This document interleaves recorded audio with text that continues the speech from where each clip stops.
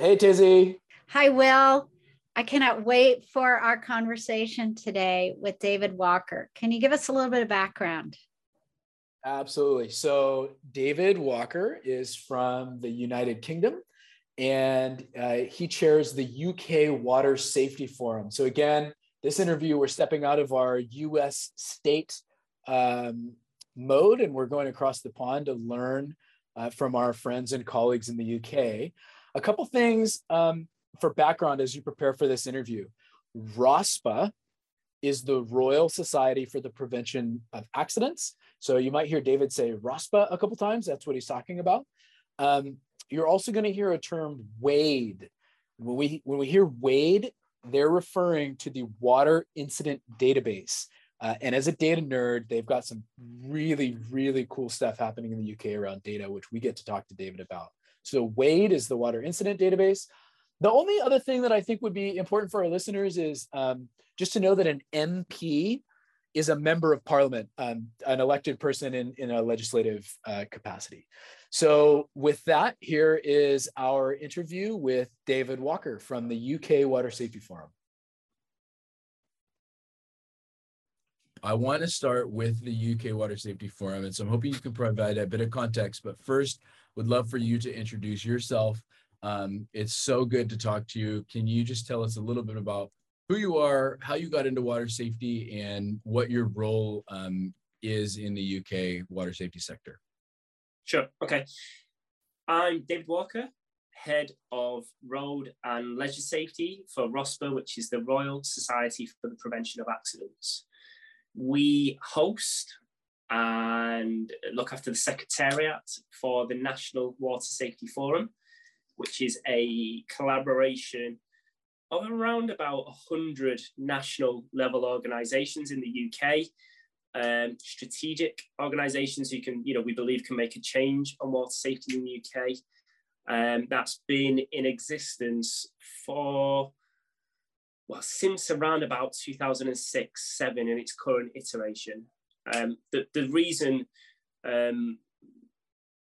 why ROSPA and why myself is that ROSPA used to have a National Water Safety Committee, which frankly was lots of people who used to sit in a room, talk around a problem, do nothing about it, and everybody used to look to the person in my role previously to do something about it and go away and feel quite good about themselves. Whereas the government looked at the problem, we looked at the problem, and they decided to shake things up around about 2004 to 2006. And the outcome of that was the UK's National Water Safety Forum. So my role within that is I head the programs, I head the executive. I'm the legal owner and the budget holder, and I work with an independent chairperson and an independent group of experts as kind of the principal advisory committee. But I own and look after the program basically with its staff team that will execute that in partnership with key people or deliver it directly, liaise with government and so forth. So we're the kind of the hub for the UK network. Although there are half a dozen really very big and really very strong organisations that sit alongside us and will lead completely on parts of that programme as well. David, I'm wondering if I can ask a follow-up question, and if you could talk a little bit more about strategic organizations and how you came to decide and what kind of criteria you used for who's involved. So we aligned our networks around three broad categories of organizations, groups of people: a risk creator, so a sports governing body, so forth, or an activity provider; a regulator, so somebody who owns or manages that risk from a government or a legal point of view; and then I think I call it a risk influencer, so other people such as landowners and people who can affect the reality on the ground. And that's our strategic choice for who comes into the network. And then there are other kind of variables, how well aligned they are to us, but essentially it's those three criteria that we look for in members of the network. Can you describe what the Water Safety Forum does in terms of activities? So on a yearly basis, what are some of the outputs that the group has? So there are a number of pillars to our activities, and first and foremost, the core to that is the collective injury data We build so the collective injury surveillance, which is through our WADE system, which is the Water Incident Database. And that's a system, again, legally owned by ROSPA, but in effect jointly held by the members of the forum, of which there's about 12 that are very key data providers within that. So that's one pillar, and that is something that's going on every single day. You know, so staff from my office, from Arl and I's office, which is the lifeboats office, from the Coast Guard office, from police and fire and rescue services are talking every single day. This event happened, let's refine it. Where did they go to hospital? Let's find out. Which coroner is it going to? So forth. What's the causative? You know, what's the chain of events? What's the causative insights, et cetera, et cetera. You know, so just building up that picture, gathering that. And we only really release the fatalities once a year. So often people just see it pop up once a year, but actually within the network, there's a constant feed of data. And we've actually commissioned quite a big project to overhaul and enhance that system, and to do some really very smart stuff with the new version that's coming out in probably 6 months' time. So that's one key tranche that we do. The other key tranche that I would say, which people often overlook, is actually just maintain the network and maintain the capacity. And this is something I say this to Justin sometimes when I bump into Justin Sky. I say, you know, you stood up in Vietnam and said, let's build a platform for drowning prevention. And I kind of came back with Steve Wills and others for myself and said, okay, we've got kind of, you know, we've got a wonky raft here, but let's build a real solid platform. So we really consistently looked at how do we build capacity to address this. And it isn't just, you know, I could run around and I've got 220 days a year. I've got numbers of staff to do that. I could never hit that problem on my own. So we build capacity building model. How do we enable others to do that? So there's two things to that. Is just knowing who's there, who owns the land, who can do it. So that sort of intelligence there, get them into the networks and get them talking and seeing our shared worldview. And then at the same time, starting to put some discrete products and services into that, advice, information, those sorts of things like that, identifying problems. You know, we wrote part of the government's response for COVID-19 through the network. So we wrote the response for beach safety in the UK, and the network wrote the response for, the network contributed very heavily to the response for our swimming pool opening response. And we were very quick and agile, and we could just literally pull people together at a couple of days' notice and say, there's a task and finish group, go off and do that. There's the resources to do it and so forth. So building that capacity to respond is the second tranche that we do. The third tranche, which we haven't been that good traditionally, but we're getting much better at, is communications, both within that network, corporately, and then externally to the public. And then the fourth strand is guidance and outputs from the working groups. So that could be government consultations, that could be specific risk assessment advice, that could be, you know, all manner of things. You know, what's the audit status of, you know, how many local authorities, which are the councils, how many of them have a plan, you know, have the core pillars that we see to be an excellent that. So all those sorts of things there, again, the kind of external influence pieces and so forth. And then I guess the fifth bit, which is communications, but we think of it explicitly slightly differently, is advocacy. I don't know, you've probably seen a couple of months ago, but there was a petition in the UK about from Becky Ramsey about life rings, which garnered a couple of 100,000 signatures, which triggers an event in Parliament where they need to talk about it. So that's a window of opportunity. So we worked with key landowners, we worked with the actual petitioner, and we worked with the civil servants who were receiving that petition. And then we also work with people who are affected by that. And we had a conversation to agree core messages and say, well, actually, this group of MPs or this MP is probably here, you know, fairly agnostic and neutral on the situation. And we agree we want to move them there. So how collectively do we want to move them there? So we'll work together to feed in and coordinate those messages to move them from this point to that point. And we'll do that on several issues.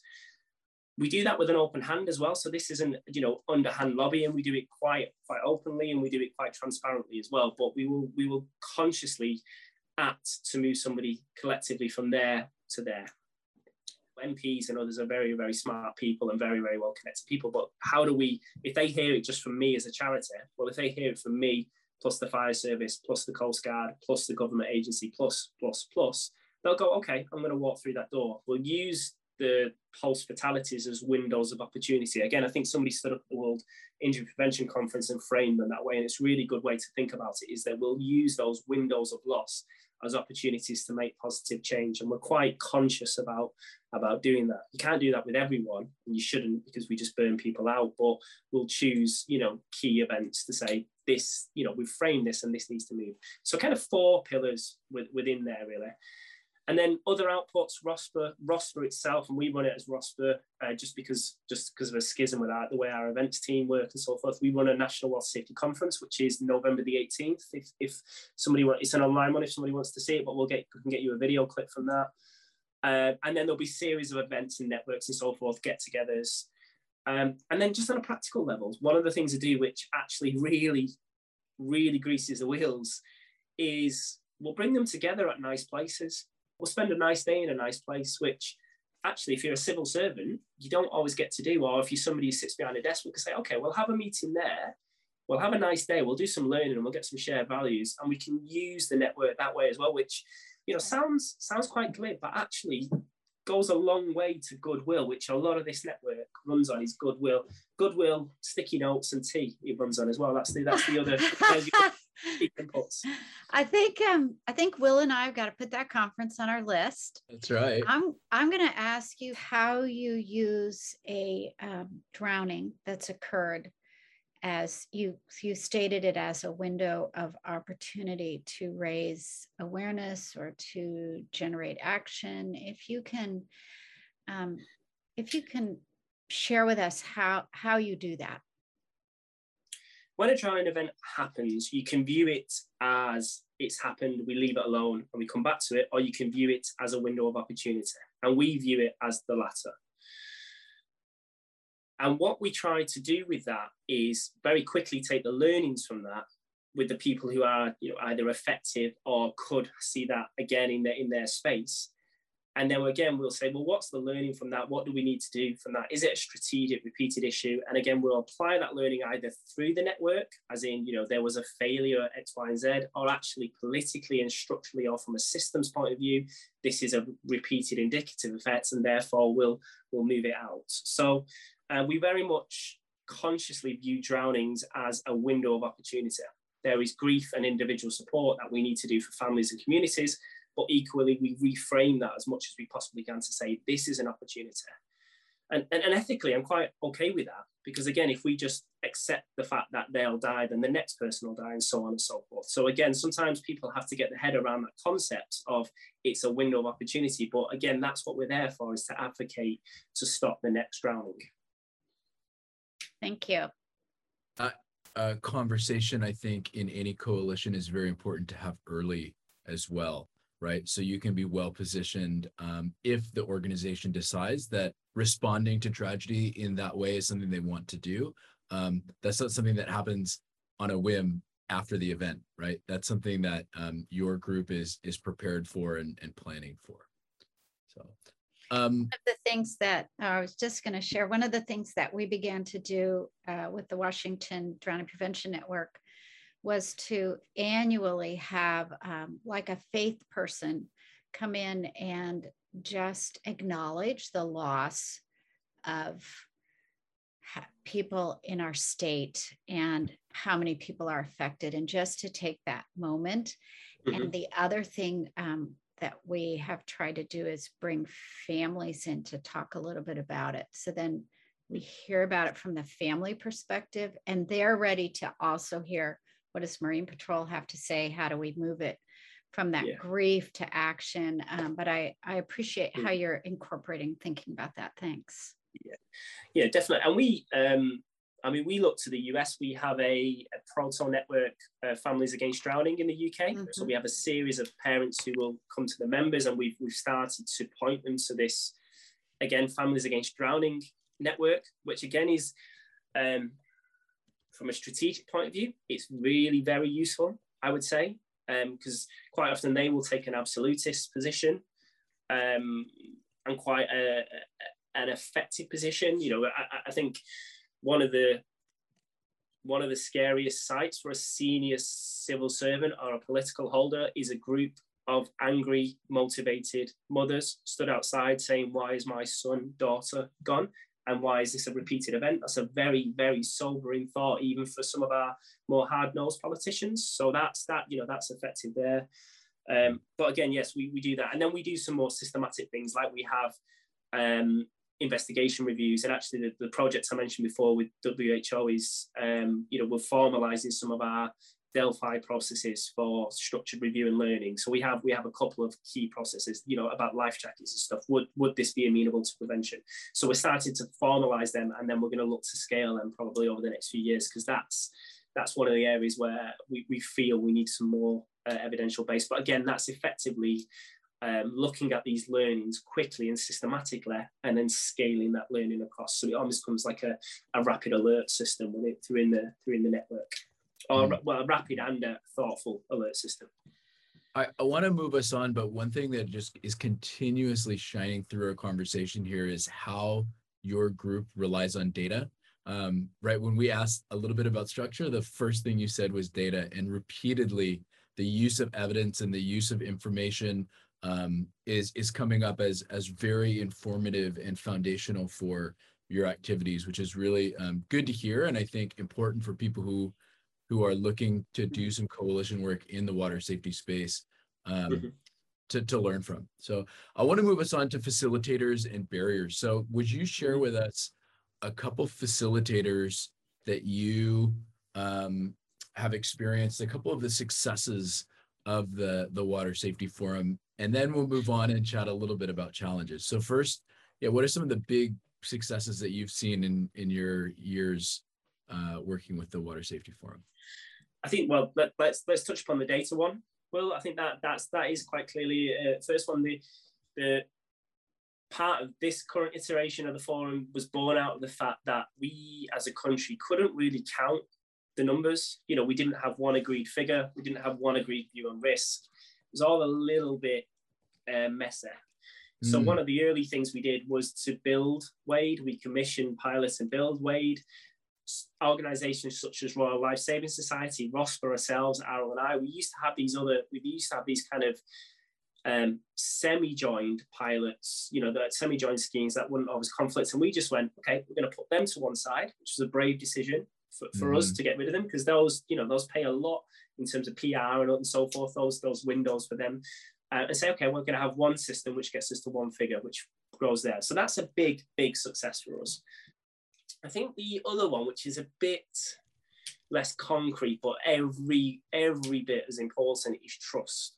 So early on, maybe about 2010s or something like that, we had a series of high-profile fatalities. They could have resulted in corporate manslaughter cases, which is the highest kind of punishment you can have for a company in this country. And we worked in that network to deal with some of the fallout and some of the issues there. The network in its old iteration, or the members in the old iterations, would just have gone head to head and had this massive fight in the press about these. Whereas we sat down and said, okay, you could do that, or you could sit down collectively in this room, in this space of trust, and work through why and work through what needs to happen, and then sit down and turn that into a program, which is what we did. We took that option B.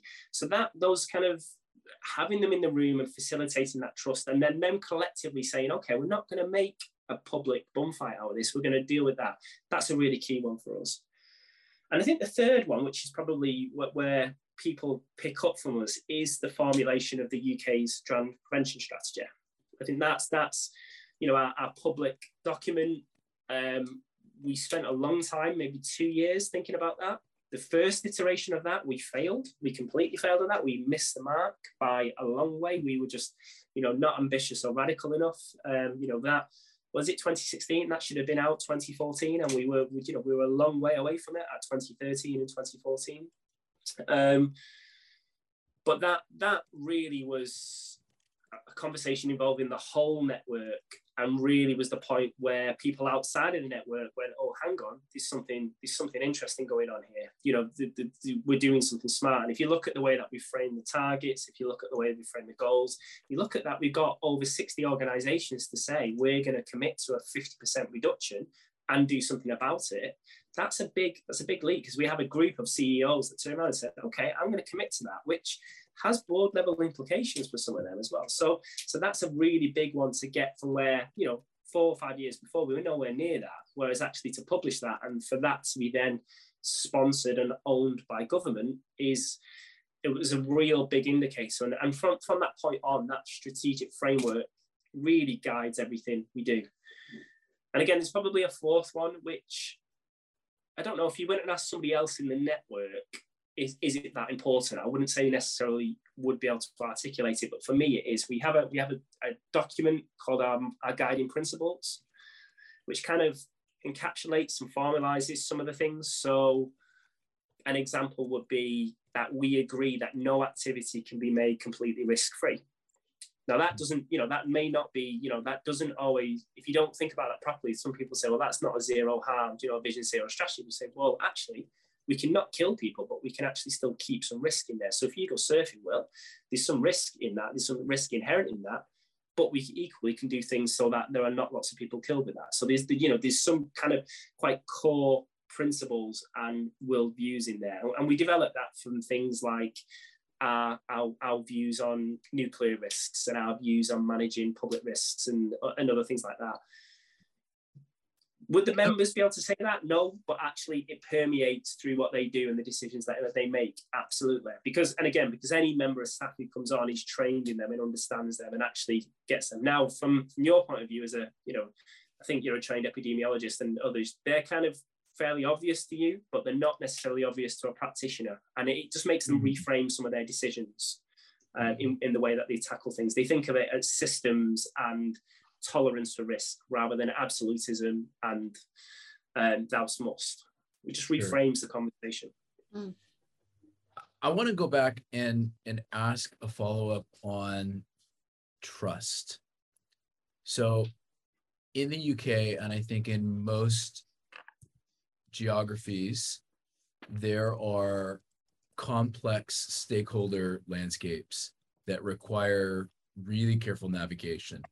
And you have arrived, you're describing a situation now, which I think is a very positive environment where you have big organizations with big responsibilities all working together towards the same thing. How do you do that?